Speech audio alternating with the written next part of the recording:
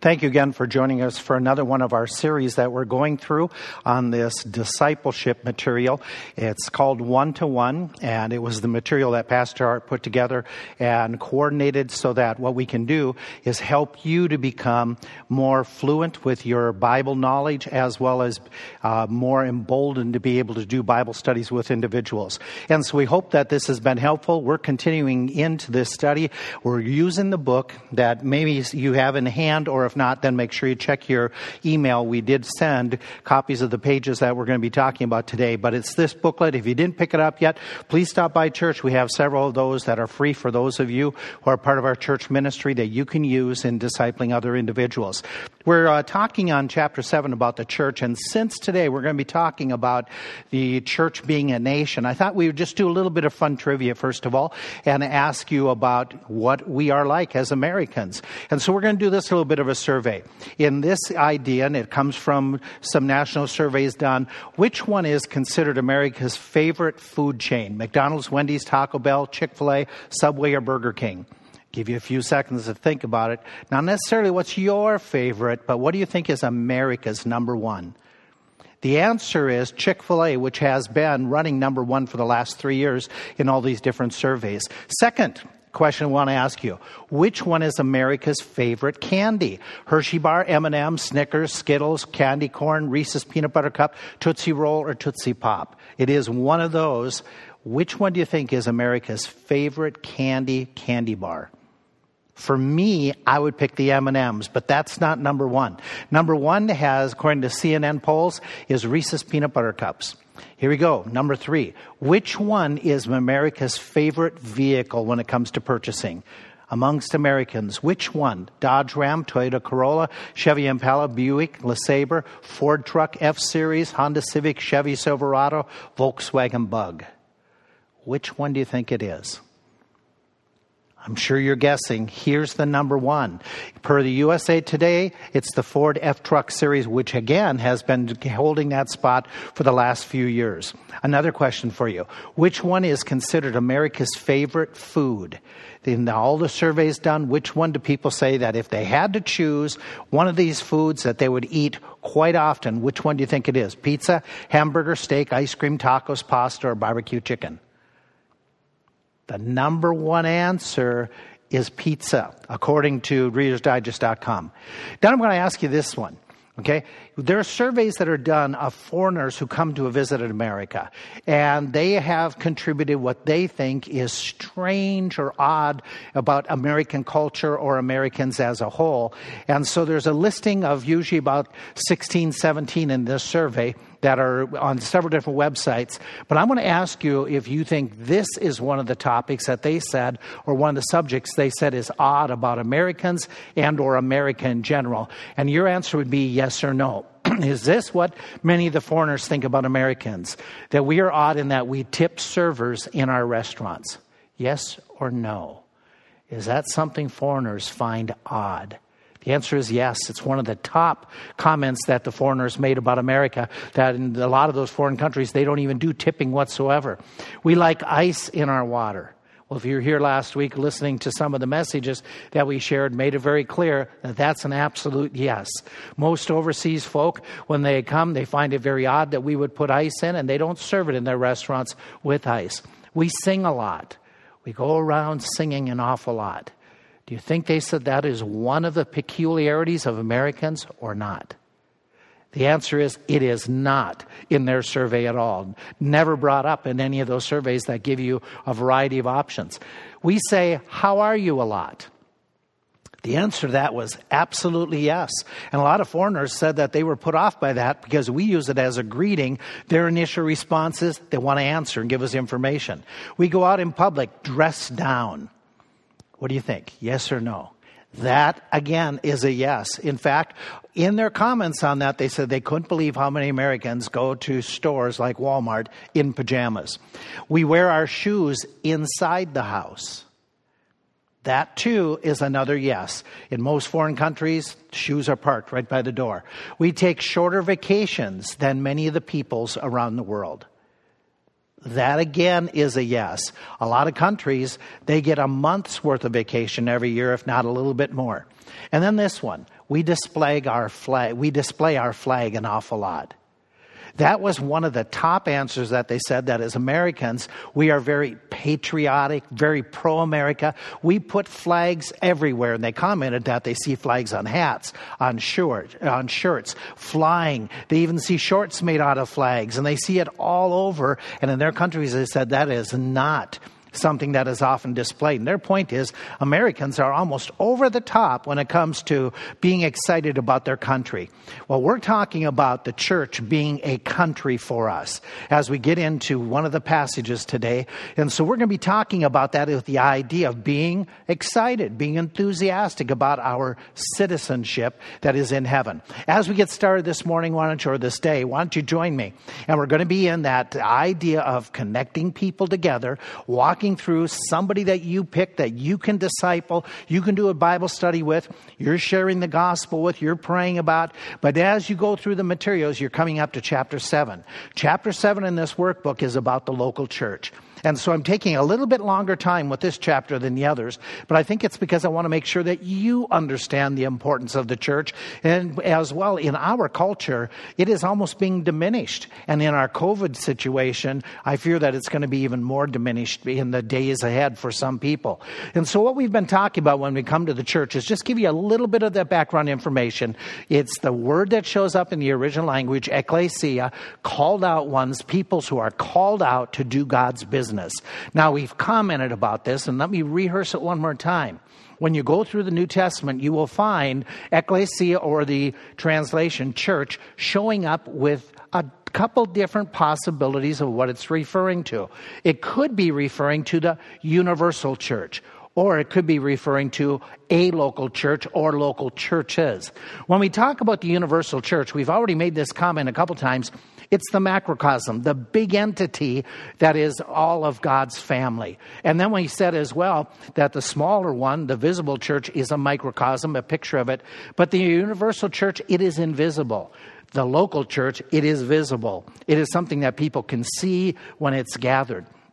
To develop that a little bit further, let me talk a little bit about the universal church. And again, give you a little bit of some of the different teachings that some are giving so that you best understand this and know that when you're dealing with individuals who are of a different church background, you may know where they're coming from. The universal church is that idea that there are all the saved people who have gotten saved from Pentecost all the way to the rapture. It is not limited to any denominational group, though you will find some people that say that it is only the whatever they may say, the Catholics or the Baptists or the Methodists, whatever their preference is, and say they're the only ones who belong to it.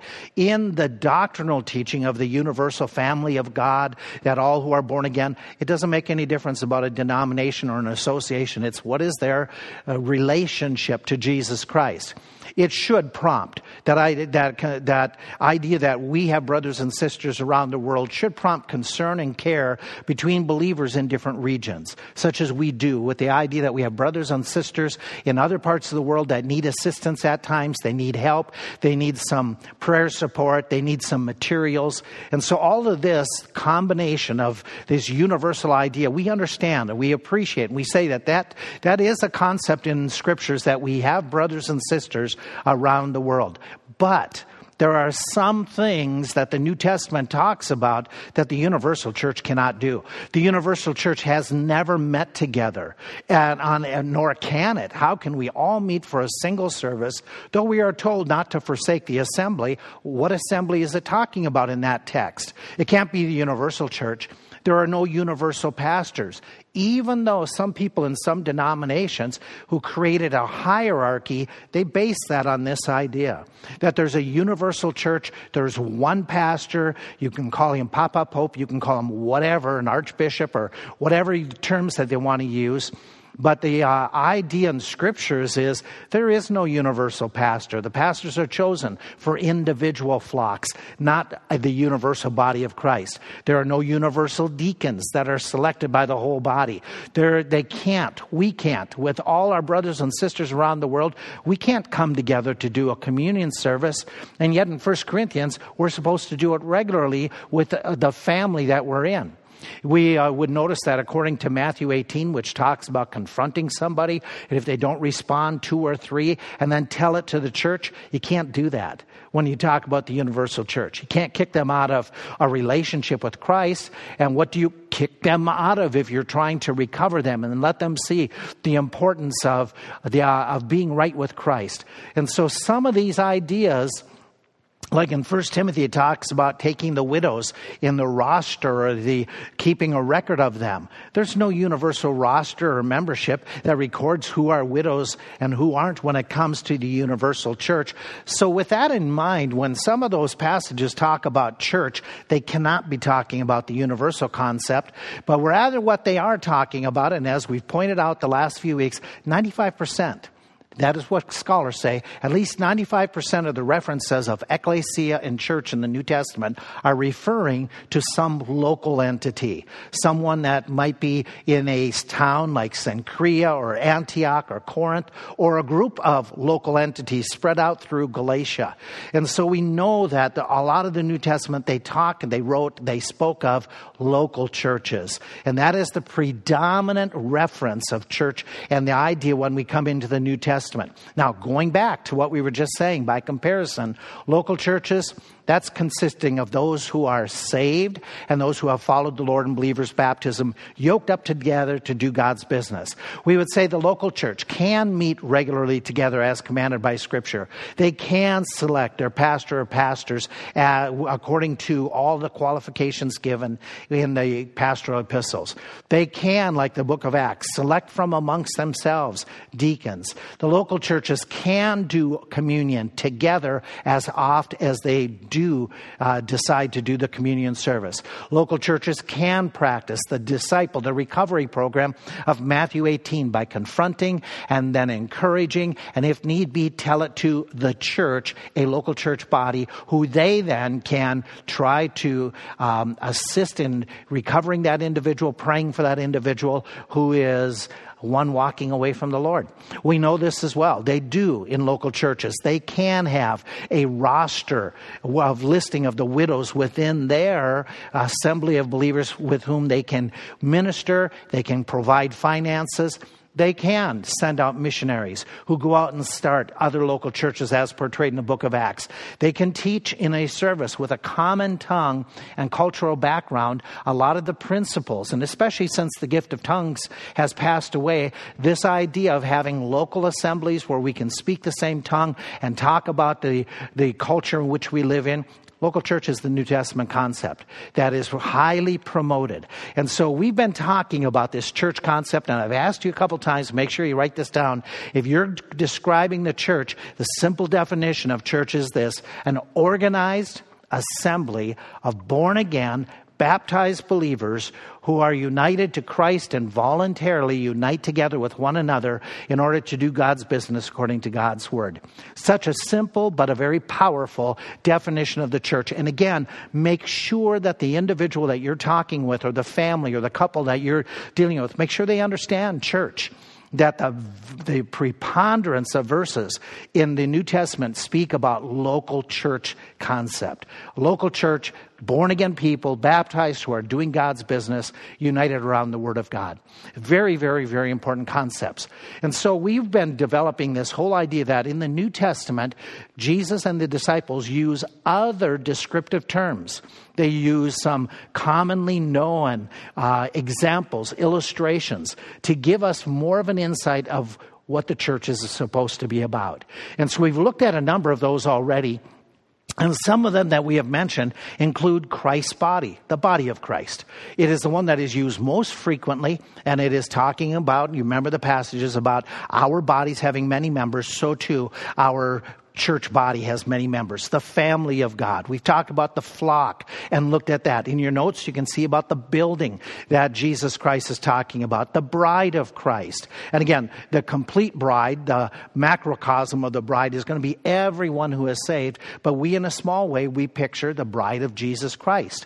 We've talked about last week, we ended up with the army, Christ's army. And again, I just want to remind you, for those of you who just didn't catch that all, there isn't a singular verse or phrase that talks about us being called an army, but there are multiple verses that imply this, that give the idea that we are in warfare and that we are chosen to be soldiers. The idea that we are fighting a good fight. The idea that our weapons of our warfare are not carnal or of this world, but rather they are spiritual weapons. In Ephesians 6, where he talks about that we wrestle not against principalities and powers of this world, but rather the idea of not the flesh and blood, but the principalities and powers in the spiritual world. And wherefore we're supposed to take the whole armor of God. All of that together gets us to that idea that we are an army. Warriors for Christ. But let's develop a little bit more, another idea. But before I do that, let me just pause and say, okay, those things that we've already mentioned, what do they have in common? What do they all talk about? Well, some, and this is something you may want to point out. Some appear to be very docile, very passive, while others, are with that idea of being aggressive, an army opposed to a sheep. And so he's giving us all different ideas from the broad spectrum of what we're supposed to be like. Some portray a living organism, like the body. Another, like a building, gives us the idea that this organism has structured organization. They all seem to stress, though, that whole idea of a relationship to Christ as well as others. The bride, his body, the one that we're joined together, that we are an army together and he's our leader. And so we're in all of those pictures, there is the idea that Christ is leading, we're working together, and we're to make some type of contribution to this entity called the local church. But the important ones that I want to stress is, he is saying in all these pictures the importance of being part of a group, not being independent. One soldier doesn't make up an army, nor does one brick make a building, nor does one member of our body make a body. The one sheep doesn't make a whole flock. We need a body. We need to have that affiliation, association with other believers called the local church. And it seems to me that they all picture the idea of a long-term commitment, the bride, a building that is there for a long time, an army that he says we're not supposed to be like civilians, but we're supposed to always be prepared for the battle. And so those ideas of long-term commitment seem to be underlying with this whole picture of the local church. But most important, the necessity of Christ being in charge. There is to be one ultimate shepherd, one general, one head of the body, one head in the family of Jesus Christ between he and his bride. All of that put together gives us some of those concepts that we want to develop a little bit more with some other terms that are very quickly mentioned in Scripture. 1 Corinthians chapter 3. In chapter 3 of 1 Corinthians, we even saw this last week when we read part of it, when it talked about the building. But he did say that we are God's husbandry. We are God's field. We are his farmland. And when we think about that idea, it's the picture clearly gives us the impression that there is a necessity for laborers within the field to be working, to be laboring in that area, as well as the idea that we are depending upon God to produce the harvest. That seems to be the theme of 1 Corinthians chapter 3. And again, let's pick up the context of it. They are arguing over who's following what favorite teacher. And he makes this comment in verse 5 of 1 Corinthians 3. Who then is Paul? Who is Apollos? They're but ministers. They're servants by whom you believed, even as the Lord gave to every man. I've planted, Apollos watered, but God gave the increase. So then there is neither he that plants anything, neither he that watereth, but it's God that gives the increase. Now he that plants and he that waters, they're one. They're working as a team. And every man shall receive his own reward according to his own labor. For we are laborers together with God, because we are God's field. Let me just remind you, farmers today as well as back then, certain facts about those farmers. He's got to labor in his field. He's got to labor if he wants to have a good fruit. It just doesn't happen automatically just by owning the land and saying, I hope I get a corn crop. There has to be some work. In fact, he must do all he can to prep, to be able to get water there if there's irrigation needs, to fertilize, to do what he can do as far as allowing that land to produce the crop that he has chosen. He must do the planting of a good seed so that he gets whatever that crop that he wants, what it's desired. What he desires. And then we make this comment. He is, after he does all of his work, very dependent upon the Lord. Totally relying upon the Lord to provide the rain that's needed, the sunshine that's needed, the warm weather, to protect from plagues, to protect from storms, to protect from what other disasters might ruin the crop. Now that's what a farmer does. And so keeping that in mind, we're in this text now, 1 Corinthians chapter 3. We've read the verses, and our notes ask us what lesson about growing can be drawn from this text that describes the church as a field. Now, you may think about it and may want to take a moment, put me on pause, and then come back and get some ideas that you write down and then make a comparison with what I have, considering how come he uses this picture of the church being a field. Here's what I had. I had these ideas. The church is a field, a place where growing fruit is expected. It's supposed to be happening. It takes a lot of human work to see this growth come about and reach a final harvest. There's activity. There's got to be some human effort, farm effort being taken. Different people. Like in a farm that's large, multiple different people had different chores. So too different people have different jobs in God's field. As he says that he's planted, Apollos has watered. Different people did different jobs to bring about the harvest. All these jobs are vital and important for the production of the fruit. We make this observation: the laborers must work together. They have to be having some type of plan that they are laboring and not overlapping their jobs, but working together at their respective jobs, doing them at the time appointed, taking care of their responsibilities.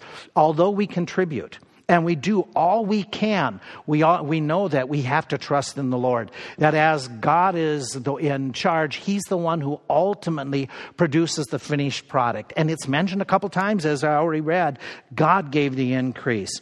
He makes it very clear. It's the Lord that giveth the increase to every man, stated twice in this text. And we make this observation: even though God produces the growth, even though he's the one that's ultimately the one behind the production, he's going to reward all those who contribute by doing their parts. This text comes right before that whole passage that talks about the bema seat and the rewards given. What you do to contribute to this field is going to have great impact on some of the rewards or lack of rewards that you will receive from Jesus Christ. Your involvement in local church is highly, highly important for even your eternal status when it comes to what rewards, what crowns you'll be given. Let's wrap this one up by giving a little bit of thought. I've challenged you on each one of these ideas. Come up with a single word or phrase that you want to share with the individual, that the idea, the picture, the parallel he's giving. What does it stress to you? Now, you may have already written down some, or you're thinking through in your mind. Let me give you a couple that come to mind that you can pick or you can develop yourself. Idea of God saying the church is a field. There's obviously intended growth. There's the idea of you've got to have the right seed. And we know in the Word of God, the Word of God is used as a picture of the seed. There's got to be a harvesting. There's got to be some plan that there's going to be a time when we're going to rally and reap the fruit. There's got to be, as we said, the planting of the seed. There's got to be teamwork, that we're working together in giving our efforts. And there's got to be a trusting in the Lord. Now, those are some of the few thoughts that I would put down in this light and just highlight that with the individual. But you may have some better ones. If you do, make sure you share them with me, that I may be able to use them in future teaching spots. Let's pick up a new idea. Another one. He says that the church is the pillar and ground of truth. This is from 1 Timothy chapter 3. And he's talking about how you ought to behave in the church. He's given the qualifications of pastors and deacons. And then he says, because the church is the pillar and ground of truth. And when we look at that, I want to just make sure you understand fully the wording, the phrasing. You may want to mark this in your Bible as well as in your notes. That when we talk about the ground, the word there that's used for ground can stand and is often giving the impression of support. Some might say foundation, though that is not the typical translation for the word that is given here, but rather the idea of support, bolstering, buttressing. It's that idea of giving additional support to the pillar is really the idea. And so when we think about this, before we go any further, I want to ask you this question. I ask you to pause and give it some thought. What is the purpose for a pillar? Why would we put pillars in buildings? In old days, they did it, on the outside as pictured here. We've got pillars in our building. We have them inset into the wall. There's spots in this auditorium where they stand out, such as even right behind me on this auditorium wall where the choir comes in. Those are pillars. What are they there for? Well, when we think of the basic need for a pillar, it's to hold up the structure, to give it strength, to give it stability. The idea of holding up the roof, helping to hold up the walls. But in ancient days, there would be a secondary purpose for the pillar, and that would to impress people, to be able to draw their attention to this facility, some factor in the facility. For instance, when we went and visited in Colonial Williamsburg, when we walk in the governor's house, there is a whole display of weapons that are from that day, and they're on the wall. And that was all designed to be impressive of anybody who walked into that room. If it be some group coming from the American natives to talk about a treaty, they would be impressed that there's power here with all those weapons. Well, so too, pillars were often designed. They were not just had a structural function, but also had an impressing function to put out art, to draw attention to show that we are massive, that we're big. Now, taking those two ideas, okay, that is from the ancient world, that it is holding up the structure, it is also trying to impress. Then we have to ask ourselves this question, okay? Or make a statement, ask a question. Clearly the church is to draw attention to and to hold up the truth. Well, that leads to the question that I've alluded to.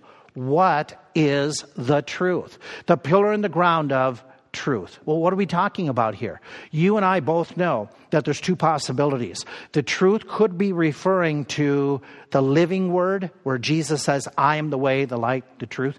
Or it could be referring to the written word, the Bible, which is the truth.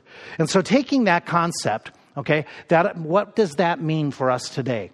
Okay, if we're as a church supposed to be a pillar and support of the truth, how does that play out?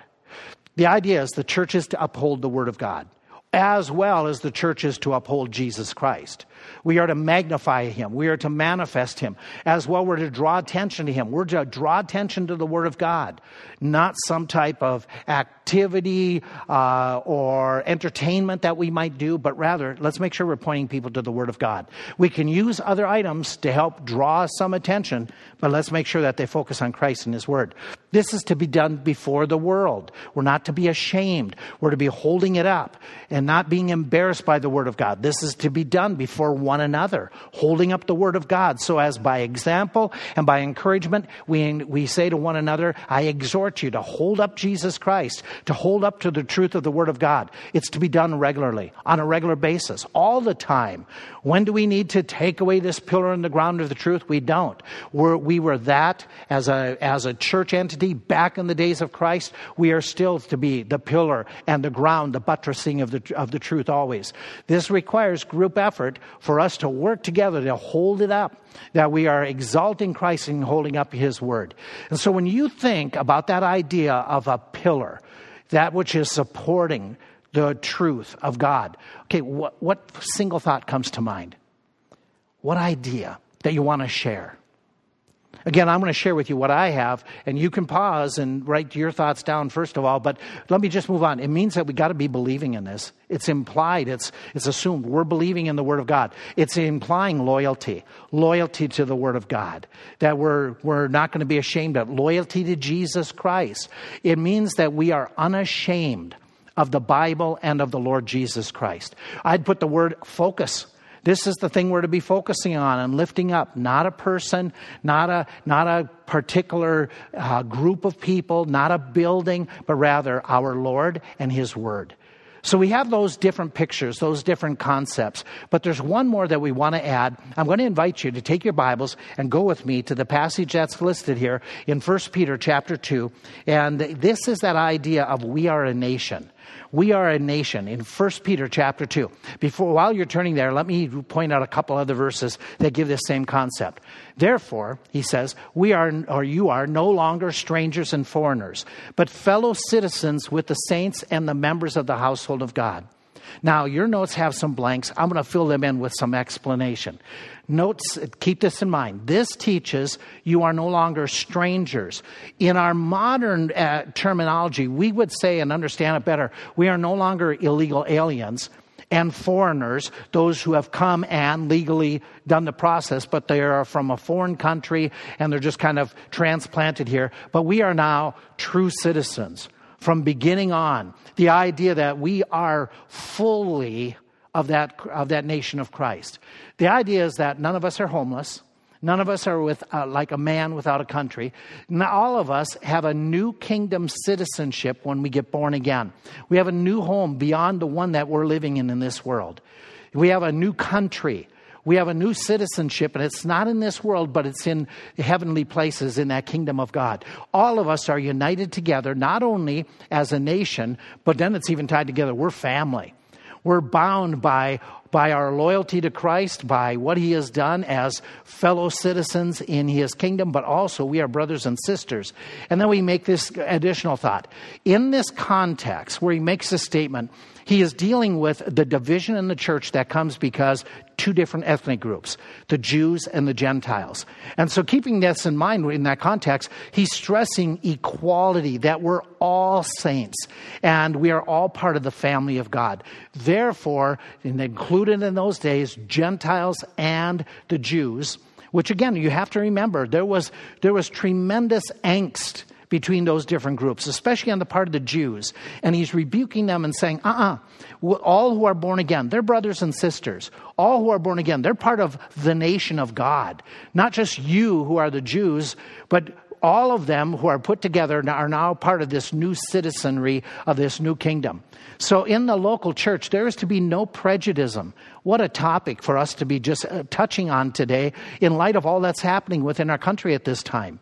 That you and I need to remember that as believers, there should be no division because of color or because of language or backgrounds. But we are brothers and sisters in Jesus Christ and ought to treat one another so. We go a little bit further about another passage that we preached on just a few weeks ago. It's from Colossians. Who has delivered us, talking about Jesus Christ, from the power of darkness and translated us into the kingdom of his dear Son. Question, to what kingdom did you belong before salvation? Quick answer, the kingdom of darkness. Question, after being delivered, you were translated. Remember, we illustrated when we were in that text, the idea of we were beamed away, that we were really physically moved. We were moved from the realm of darkness into the kingdom. And so he makes the comment that reservation into the Son's kingdom is absolute. The verbiage tense is past. It happened in the past. And as a result, it's an absolute certainty. Now we're into that text that I wanted you to turn to. We're in 1 Peter chapter 2. Let me read, and then let's make our answers here. But you are a chosen generation, a royal priesthood, a holy nation, a peculiar people, that you should show forth the praises of him who has called you out of darkness into his marvelous light, which in time past were not a people, but are now the people of God, which had not attained mercy, but now have obtained mercy. Dearly beloved, I beseech you as strangers and pilgrims in this world, abstain from fleshly lusts which war against the soul, while having your conversation honest amongst the Gentiles, that whereas they speak against you as evildoers, they may by your good works, which they shall behold, glorify God in the day of visitation. In light of the fact that we are God's holy nation, how should we conduct ourselves according to verse 9? How do you want to answer that? Here's what I put down. We should show forth his praises. Do you remember we talked about a lot of the people in the foreign countries that talk or come to America or have interaction with Americans? They said one of the things that really characterized them is this whole waving the flag idea. Very patriotic, very pro-American, wearing it on our sleeves. We should have that same enthusiasm for the kingdom of God. That we should not be embarrassed and we should be proud that we are part of God's holy nation. That we have a citizenry in heaven. As a result, according to verse 11, that means that as citizens of heaven, we should abstain from the fleshly lusts of this world, which characterize this world and the citizens of this world. According to verse 12, we should, by contrast, in our daily lifestyle, our conversation that we read about, we should be honest, We should be displaying good works that are manifest before the world so that those who see our good works, our faith, our loyalty to God Almighty, they might be drawn into a relationship and as a result glorify God in the day of visitation. And so this is an impacting verse that talks about what we're going to be looking towards and hoping for. Now, all these terms put together, they indicate that in this study that the church, you and I, as part of this body, we are very special to Jesus Christ. And let's add this, it is an honor and a privilege to be part of a church. It's not a chore. It's not an imposition. It is an honor to be a part of that organization that Jesus Christ calls his bride, his flock, his army, his nation. All those different terms that should help us to swell up with pride and enthusiasm to be a part of a church and to contribute to it. Now, that's all about the description. Let's go into another section briefly. The activities of the church. You're in your notes and you're looking at it. And according to your notes, we're going to be talking about, as we've said already, description, what we are, who we are. Now we're going to be talking about what a church does. Acts chapter 2. Acts chapter 2 is the key verse that your notes are going to be looking at. And according to that passage, just a real quick snippet describing what happened in the New Testament in the very earliest days of the church, they continued steadfastly in the apostles' doctrine, fellowship, breaking of bread, and in prayers. Now you look at it and there are 4 different activities that the church was really involved in the very early days. And then as you go through the rest of Acts and go through the rest of the epistles, all these activities are promoted and encouraged to be parts of ongoing church activity. And we say, what were they? Well, number 1, they continued in the apostles' doctrine. So we think to ourselves, okay, what does that mean? It means that they continued in the study and the proclamation of God's word. That they were actively involved in learning and then giving out the word of God. How do we do that today? How do we make sure that we are continuing in the apostles' doctrine? Well, there are several possibilities and practical ways we can do that. We study our Bible. When we get together, we take time for that. When we're in group settings, we preach, and we make that to be a major part of our gatherings, of our fellowship when we come for worship. We hold fast to correct doctrine. We point out error. We promote solid teaching of the Word of God. As well, we as a group should facilitate, help people out. We should be able to encourage individuals, learn the Word of God. Here's a tool you can use. Here's a devotional you can use. Here's a Bible study booklet that can help you out. All of that with the idea of, okay, let's continue in the apostles' doctrine, learning the Word of God so we can then give it out. Then we want to point out this observation. You may want to add this in your notes. As you go through Acts chapter 2, the very first idea mentioned, activity of the church, had to do with Bible study, Bible teaching, Bible preaching. Therefore, we need to make sure that the Bible is our primary and central activity, the study, the preaching. Doesn't mean every service has to be only that, but the idea is that overall our ministries, the Bible should be our focus. It should be what we are lifting up, what we are teaching individuals, that we are giving out the Word of God, because that is going to make the difference in their lives. So we go to that second idea. He says that they continued in the apostles' fellowship. The fellowship here is that idea, that word that's used here, is to have things in common. Sometimes it's translated in some of your texts as participating together. It's the idea of working together, being together, enjoying something together, sharing with one another. And so there's several verses that are in your notebook that are talking and asking you, how was this played out according to these verses? Before you do that, I would do this. Okay, this is my personal opinion.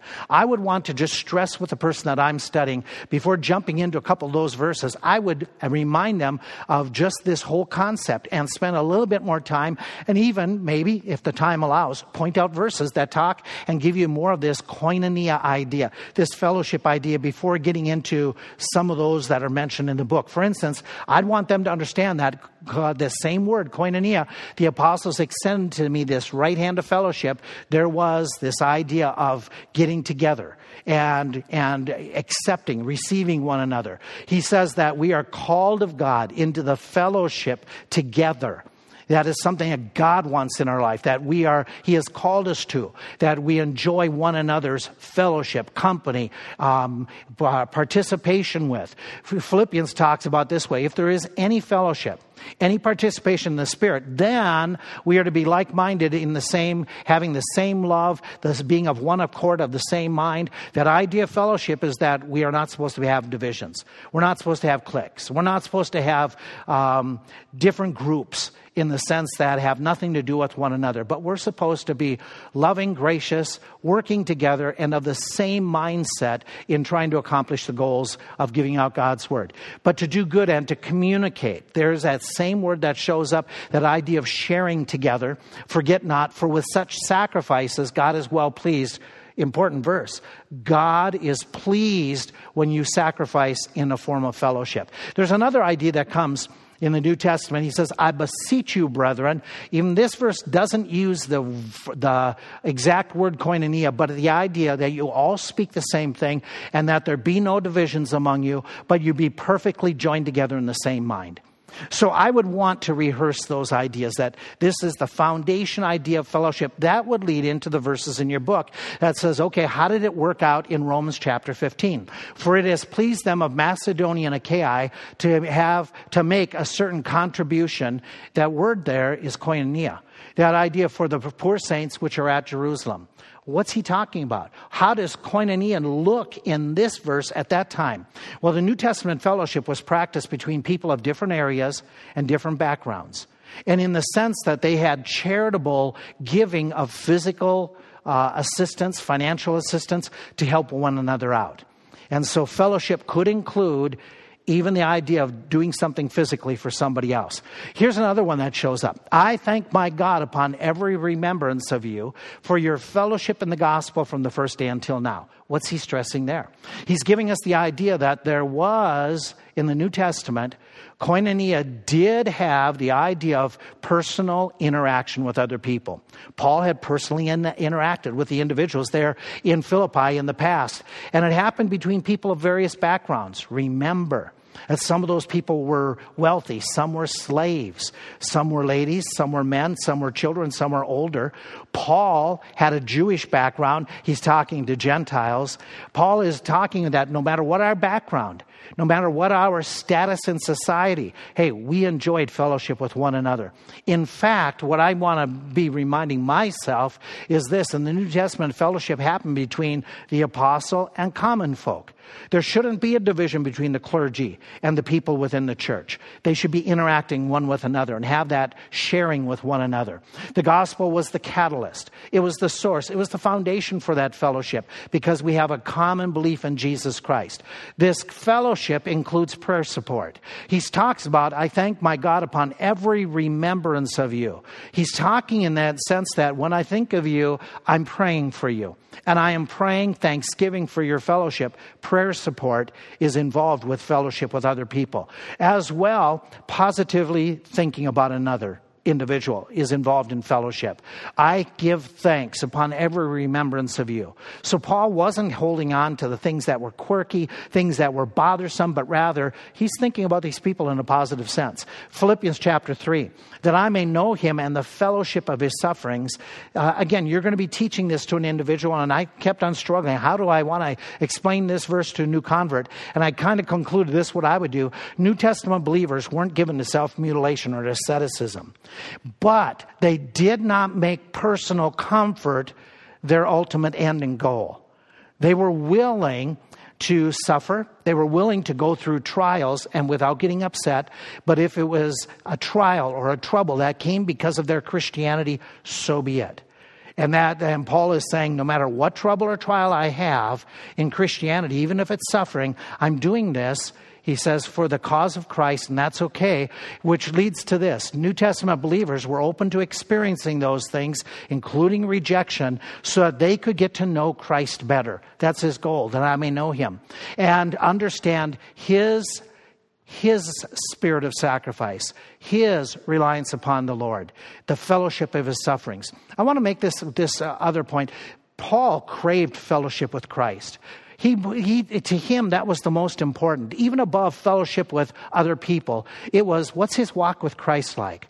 How's it going with Jesus Christ? And so that intimate fellowship with Christ, it is possible, and it is something you can have. You could come here and you can have fellowship with others, and that's great, that's grand. But what is your fellowship with Jesus Christ? That should be the one that we're most concerned about, to get to know him better. As we go on through that passage of Acts, they had a third activity. It was the breaking of bread, and it could include, some have said, breaking bread, hospitality, but most Bible scholars think it's reference to communion service. And so we've already talked about that and pointed out that history indicates that communion was something that was frequently held by the church. And we pointed out already that communion is fellowship with Christ, with other people, that it is something for which we are to give thanks, and it is something that we're to take very serious. That was our whole study in 1 Corinthians chapter 11. But then there was the fourth activity, and that's in prayers.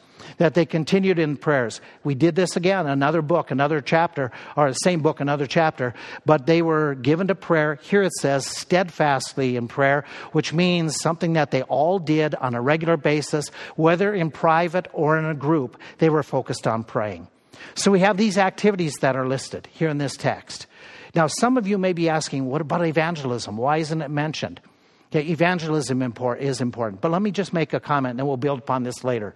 Even though in the early church, the lost were in some of their services, and concern was to be taken how they conducted themselves, lest they come in the service and say that you're barbarians, lest they get turned off by your message, by the way you're conducting yourself with the gifts of tongues, etc. He says, okay, they may be there. But the point is, the fellowship times of the saints did not focus mostly on evangelism. In the New Testament, the believers' gatherings were primarily for worship by and edification of the saints, not the evangelism of the lost. The author is trying to stress this idea that in our modern American culture, we are almost shifting church worship, church function away from feeding saints, building the saints, and making it all about the lost people. What we do with music, what we do with times of service, or what we do with simplicity of Bible study, and keeping everything very basic. We want to reach the world, the world, the world. That's true. We want to reach the world. But when we gather, we want to be making sure we're feeding the flock. When we gather, we want to make sure we're building up the saints, that we're helping one another to grow. We don't ignore the lost, but we should not let the world, the lost, dictate what we do in our worship. It shouldn't be what they would like, it's what God likes. It shouldn't be about what would interest them, it should be what benefits us. Because when we're revived, when we're fed, we will go out and share the Word of God. In fact, as one person put it, the church gathers for worship, but it scatters for evangelism. And that needs to be something that's involved in our lives every day. Getting out the Word of God, getting out the Word of God, getting out the Word of God. I've been challenged here in the last few weeks, being sick and then recovering. How do I get more involved with trying to give out the gospel? One of the things I've been practicing, and it's made a difference in my mind, my spirit, is as I go into a store now, as I walk through, do my daily walk, I pray for people I'll see on the porch. I'll pray for that person at the cash register and take the opportunity to pray for them so that my spirit remains tender towards those individuals. And that has created, in the last couple of weeks, a couple opportunities by which I've been able to engage in conversations with individuals, talk about the interests, talk about something that with one of the neighbors, what they have needs in, pray for them, and start giving out the gospel and telling, well, here's what we believe. Here's what our church teaches. When we get up, here's what I speak about. I would challenge you to make sure we do not forget about the lost while we're building up our own spirit. Trust the Lord continues to work in your heart. I want to thank you for joining us. Trust you'll have a great week. God bless you. Keep on serving Christ.